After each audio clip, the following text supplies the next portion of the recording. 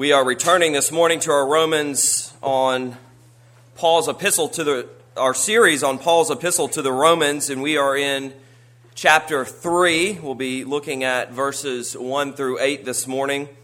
Before we turn to God's holy inerrant word, let us go to the Lord, asking the Lord to bless our reading and hearing of his word. Let us pray together.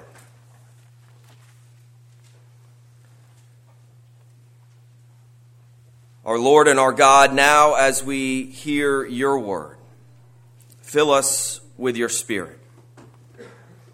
Soften our hearts that we may delight in your presence. Sharpen our minds that we may discern your truth. Shape our wills that we may desire your ways. Through our Lord Jesus Christ we pray. Amen.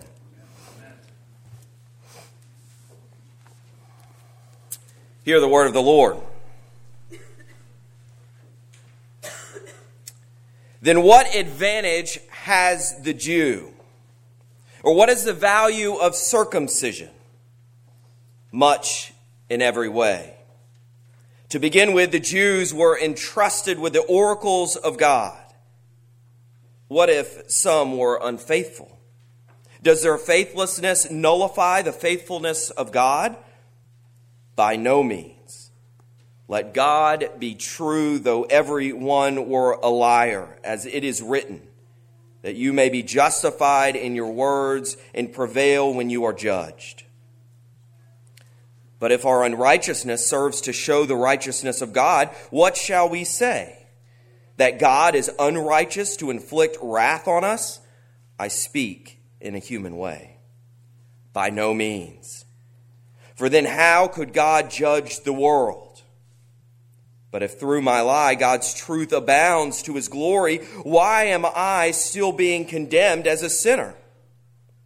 And why not do evil that good may come?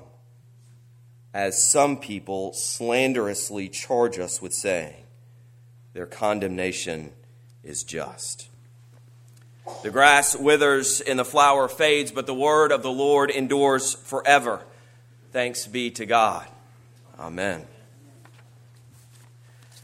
As we come to our text in Romans 3, I want to start by acknowledging that the Christian faith includes a great mystery. For we believe in and worship a God who is transcendent and beyond our capacity to fully comprehend. Scripture gives us an abundance of passages about the infinite greatness of God, and Paul himself later in Romans states, "Oh, the depths of the riches and wisdom and knowledge of God! How unsearchable are his judgments, and how inscrutable his ways." So while God reveals himself to us, condescending to us that we may know him in a saving manner and lay hold of him by faith, in many ways we will never fully grasp God, and we will never fully understand his purposes. Nor should we. Any God that we can wrap our minds around is no God at all, for it is a God who is smaller than we are. But this leaves us in a bit of a conundrum, right? How then are we to express our faith? How are we to use words which by nature are limited expressions to describe a God who is far beyond our ability to comprehend? As Reformed theologian T.F. Torrance states, on the one hand, faith is characterized by a certainty of conviction which derives its force from the truth of God thrust upon it. But on the other hand, faith is characterized by an open, ever-expanding semantic focus which answers to the unfathomable mystery and inexhaustible nature of God. There's a hymn entitled God, the Spirit, Guide, and Guardian, which I chose for my ordination service years back, that I think expresses this idea very well. The last verse says this: Triune God, mysterious being, undivided and diverse, deeper than our minds can fathom, greater than our creeds rehearse. help us in our varied callings your full image to proclaim, that our ministries uniting may give glory to your name. And this is where Paul is as we move into chapter 3. As he anticipates arguments to the truths he is presenting about God and his righteous judgment, he is, under the direction of the Holy Spirit, expressing a great mystery of our faith, articulating how God is faithful despite the unfaithfulness of his covenant people. And I have a sense that Paul probably didn't particularly want to have to put these mysteries into words. But he knew that these truths that had been entrusted to him needed to be clarified in order to be kept from misinterpretation and misunderstanding. The ditches that lead to destruction along either side of the path of God's righteousness needed to be identified and avoided. By the way, this is the same daunting task that the authors of the historic creeds of the church have faced, although they weren't writing God's infallible word. Nevertheless, the Nicene Father Hilary said this concerning the task of crafting doctrine in the early church. We are compelled by the error of heretics and blasphemers to do what is unlawful, to scale heights, to express things that are unutterable, to encroach on forbidden matters. And when we ought to fulfill the commandments through faith alone, adoring the Father, worshiping the Son together with Him, rejoicing in the Holy Spirit, we are forced to stretch the feeble capacity of our language to give expression to indescribable realities. We are constrained by the error of others to err ourselves in the dangerous attempt to set forth in human speech what ought to be kept in the religious awe of our minds. As Paul has been revealing the universal nature of humanity's condemnation before the judgment seat of God here at the beginning of Romans, he has come to a point in his argument that he now faces a serious challenge from the Jewish people. And we are faced with what many commentators consider the most difficult passage in all of Romans. If you recall, Paul has said earlier in chapter 2 that God shows no partiality in his judgment. Both Jews and Gentiles alike are guilty before God. By the end of chapter 2, Paul has drawn into question the adequacy of the Mosaic covenant since the Jews failed to keep the Mosaic law. And he concludes chapter 2 by saying that the circumcision that is of true importance is the inward circumcision of the heart by the Holy Spirit. And so here comes the challenge. Well, if we are condemned alongside the Gentiles, if we have no privilege as God's chosen people, then what is the advantage of being a Jew? Any Jewish person reading or hearing Paul's argument has to be thinking of the history of God's people. They have to have in mind the calling and promise to Abraham. They have to be remembering the deliverance of God's people from Egypt under Moses and the giving of the law and the entrance into the promised land under Joshua. They have to be thinking about the rule of David and the promise of his lineage. Is this really your teaching, Paul? Was God's election of Israel all for nothing? And based on Paul's previous arguments, one might expect Paul to answer this question of what advantage has the Jew by saying none. There is no advantage to being a Jew. But notice here how Paul keeps his audience from drawing false conclusions from what he has been saying. Paul here makes a very clear distinction concerning the privilege of being Jewish. Look at what he says. What is the advantage? Much in every way. To begin with, the Jews were entrusted with the oracles of God. Paul has established that the Jews have no advantage over the Gentiles in terms of judgment, but it does not mean that they have not had any advantages over the Gentiles. Paul will give a much fuller list of these advantages in chapter 9 when he returns to this issue in a much fuller detail. But for now, Paul simply lists one advantage. They have the Word of God.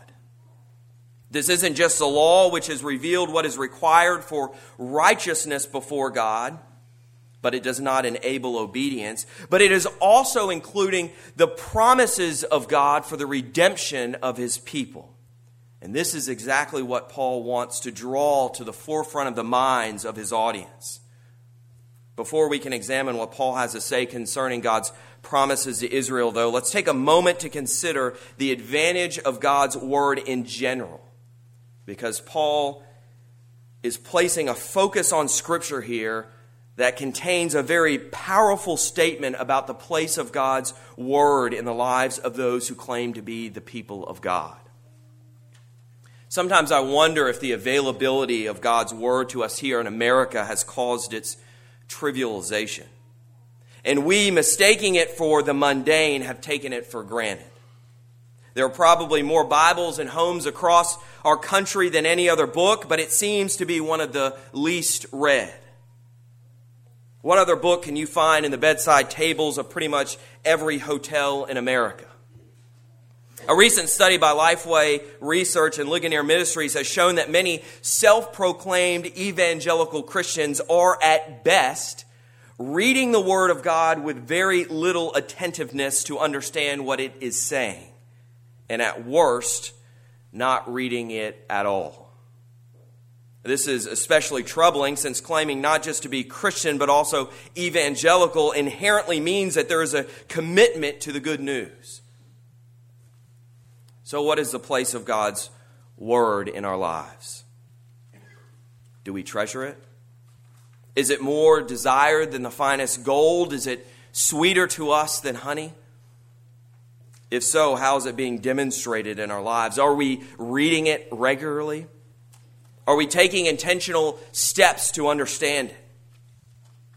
I remember being particularly gripped several years ago by a book written by an American pastor who had traveled to meet with some house church leaders in Asia. And he recalled how a short Bible study he had prepared for their first meeting evolved into an 8-hour study session, which could have gone on longer had the leaders not needed to return home that evening. So they pleaded with him to meet again beginning early the next morning. And they did, walking and riding their bikes from miles away to study together under the threat of severe persecution if discovered. This continued for 10 more days as they gathered for 8 to 12 hours a day to study God's Word. They were, in the words of this pastor, hungry for the Word of God. Not long after I read this book, a Turkish friend of mine asked me to pray for believers in his country and surrounding countries, and he told me a story about individuals who, risking persecution, were walking for hours under the cover of darkness and even through underground tunnels to meet with fellow believers to worship and study God's Word in secret. And why would they not risk their lives and walk up hours upon hours and sit in dark, cramped rooms for days on end to read the Word of God? Think about it. God has spoken to us. Let it sink in, because I know how normal it seems that we have Bibles in front of us right now. The God who is eternal, who dwells in light inaccessible, who has spoken all of creation into being, has spoken to us. Is there a more supreme privilege? You want to know what advantage you have? God, the creator and sustainer of the universe, has spoken to you. He has given you His word. He has trusted you with His message. But listen to the warning the prophet Amos gives to God's people who have neglected this precious gift and have turned away from relationship with God. Behold, the days are coming, declares the Lord God, when I will send a famine on the land, not a famine of bread nor a thirst for water, but of hearing the words of the Lord. You want to know what's worse than not having food and drink? You want to know what's worse than the threat of persecution and even death? Not having the Word of God. Do you believe it? How convicting it is to hear of the great lengths people will go to receive God's word as though their lives depended upon it, when we have it readily available to us and we allow it to be neglected. But how wonderful God's providence that we are here in Romans 3 at the beginning of a new year, being given a reminder that God's word is precious. Dearly beloved, commit yourself. Commit yourself to reading, studying, meditating on, memorizing, treasuring God's word this year. It is far more important than any other commitment you might make as we begin a new year. And a little word of encouragement. Don Whitney reports in his book on spiritual disciplines that it takes on average 70 hours to read through the Bible. This is less time than the average American spends in front of the television per month.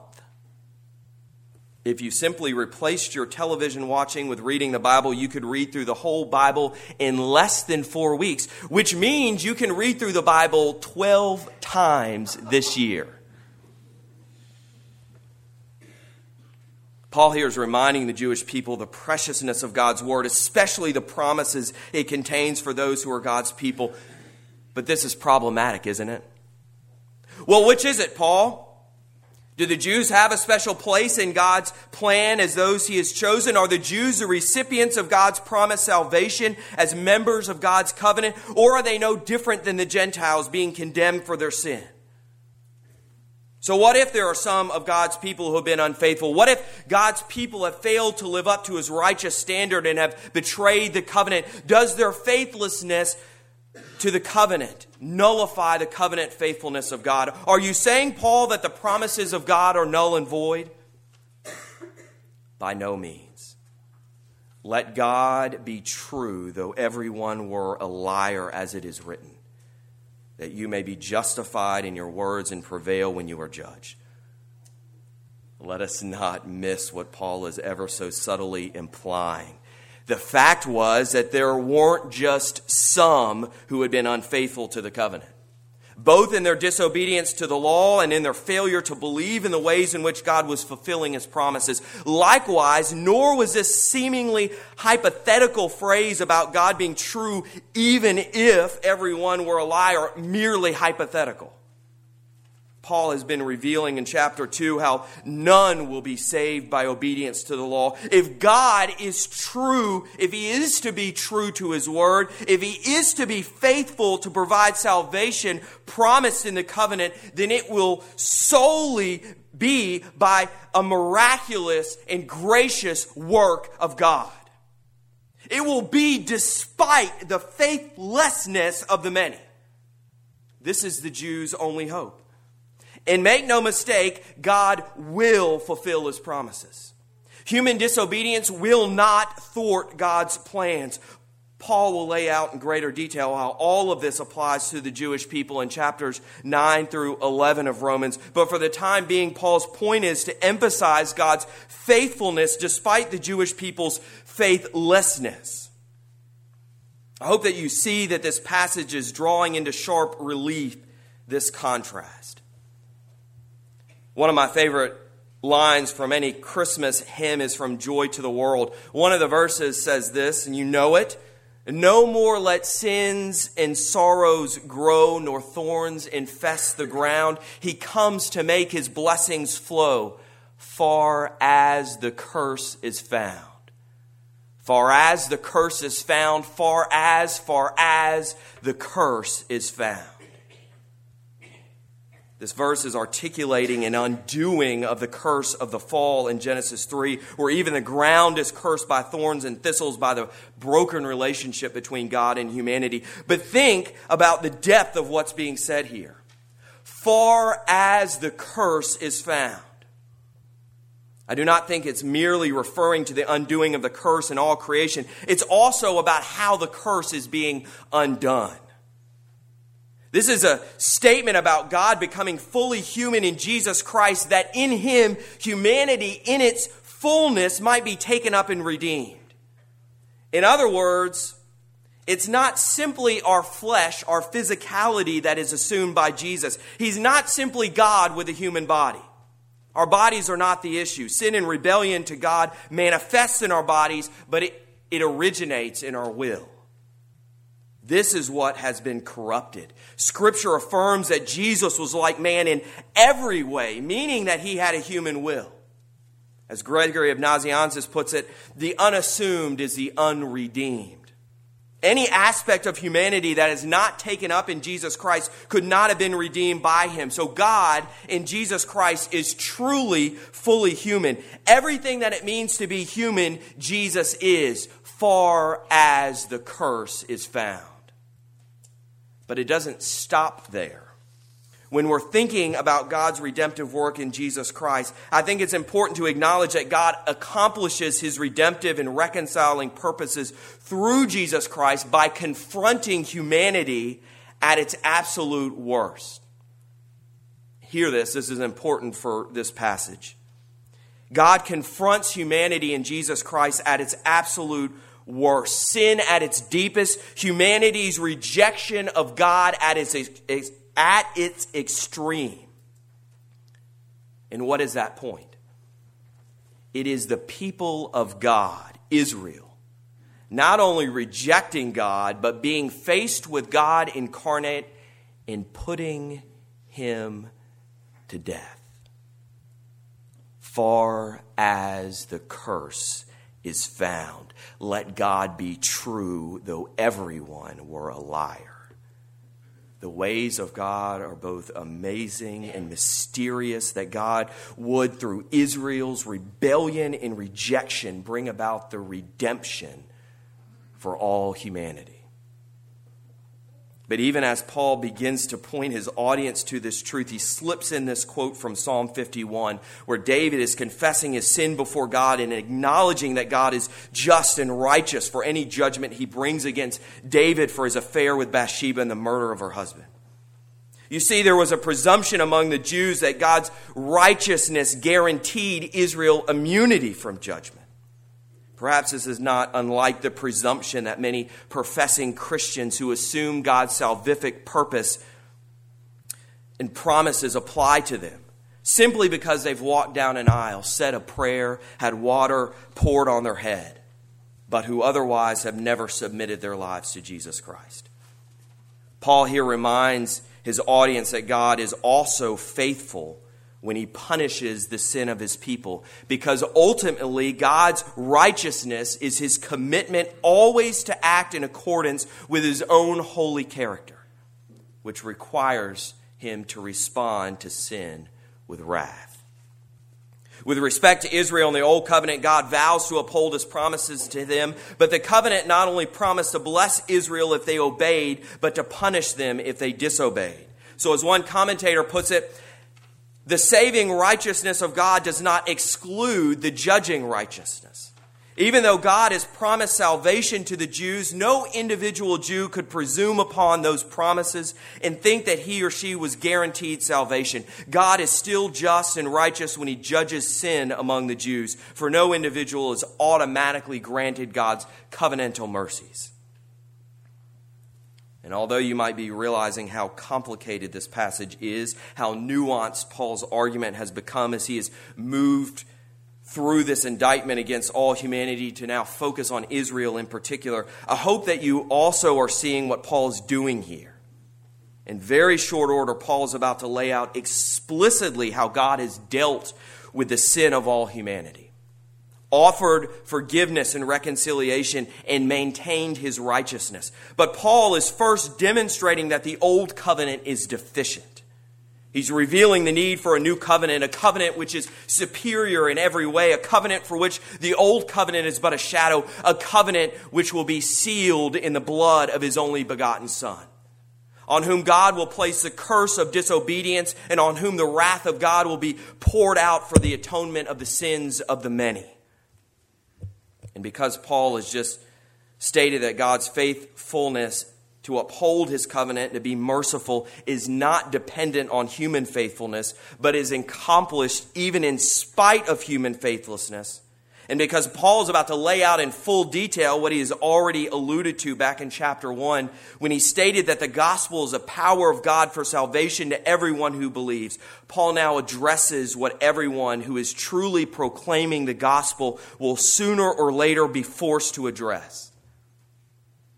Antinomianism. Anti-law. The argument Paul faces goes something like this. If God uses my sin and disobedience to bring about his good purposes and for his own glory, then I should just keep sinning and sin all the more that God's grace and glory may abound. The argument in our day might go something like this.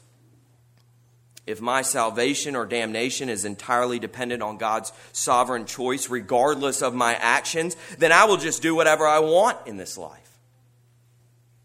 This is a very serious misunderstanding and incorrect response to the gospel of Jesus Christ. Remember now, Paul is addressing the Jews here in chapter 3. The Jews were not antinomians. But apparently, according to this passage, some were accusing Paul of teaching this gospel. Now, think about how Paul would be received by the Jewish community if word spread that he had no concern for moral righteousness. The gospel he was proclaiming would be severely damaged. This is what Paul is addressing in verses 5 through 8.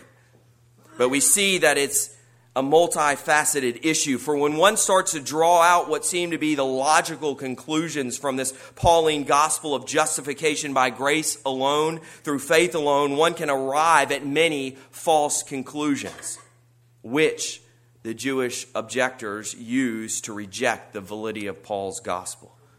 For instance, in verse 5, the objection goes, if we are incapable of contributing to our own salvation and are fundamentally corrupt, then is God not unrighteous to inflict his wrath on us? This is the same line of logic used in verse 7. Why am I condemned for something I have no control over? By the way, these objections will reappear later in chapter 9. Anyhow, perhaps you have heard an argument like this before. I have. What do you mean it's not our decision to come to the Lord? What do you mean that it's God's sovereign choice over us? It isn't fair for God to judge someone who didn't have a choice. Martin Lloyd-Jones states that a very good test to see whether you are preaching the gospel in the right way is if you have been charged with antinomianism. Paul is repulsed by this objection in verse 5, though. Look at what he says. Certainly not. And he adds a comment to this objection, I speak in a human way. To say that is unfathomable, especially as finite creatures, to even question God's righteousness. God is by his very nature righteous. But Paul is also going to refute this logic. He states that if these objections were correct and God were just for judging the Jewish people for their sin because of their inability, not judging the Jewish people for their sin because of their inability to obey, then the same would apply to the Gentiles. Paul asks, then how could God judge the world? While universal salvation might be accepted by many today, the idea that all the world would be saved, including the Gentiles, was unthinkable to the Jews of Paul's day. For if this were the case, if no one were judged, the covenant with Israel would mean nothing in the end. As biblical scholar Thomas Schreiner states, if Gentiles would escape the judgment, the covenant made with Israel would mean nothing at all. Their whole history as God's elect people would be an illusion and a mockery. Paul's argument then is an effective one. Paul ends this passage by saying that all who misconstrue the gospel he is proclaiming are justly condemned. And so as I conclude, I want us to return to the importance of God's word in our lives. 2 Peter ends in this way. Therefore, beloved, since you are waiting for these, be diligent to be found by him without spot or blemish and at peace, and count the patience of our Lord as salvation, just as our beloved brother Paul also wrote to you according to the wisdom given him, as he does in all his letters when he speaks in them of these matters. There are some things in them that are hard to understand, which the ignorant and unstable twist to their own destruction, as they do with the other scriptures. You therefore, beloved, knowing this beforehand, take care that you are not carried away with the error of lawless people and lose your own stability, but grow in the grace and knowledge of our Lord and Savior Jesus Christ. To him be the glory both now and to the day of eternity. Amen. Dearly beloved, there are matters in Scripture which are hard to understand, as Peter acknowledges. God, after all, is far beyond our comprehension, but let us strive to lay hold of the promises given to us in his word. Let us commit ourselves to knowing them and understanding them to the best of our ability. And when they exceed our understanding, let us trust in the truth of these mysteries, not seeking to reduce them to our human logic, twisting them to our own destruction. But instead, let us give thanks to God for his great mercy to us in Jesus Christ. And let us proclaim unashamedly this gospel of radical grace, which is a stumbling block to the Jews and folly to the Gentiles, but to those who are called both Jew and Greek, Christ, the power of God and the wisdom of God. In the name of the Father, the Son, and the Holy Spirit. Amen. Let us pray.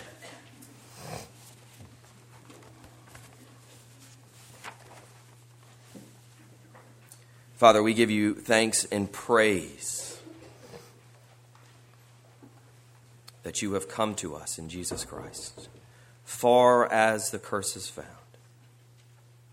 Lord, and you have redeemed us, just as you have promised to. Lord, enable us to lay hold of those promises even as they have laid hold of us. For we pray this in the name of Jesus Christ, our Lord and Savior. Amen. Now, having heard the word of God read and proclaimed, let us stand and affirm what we believe using the Apostles' Creed.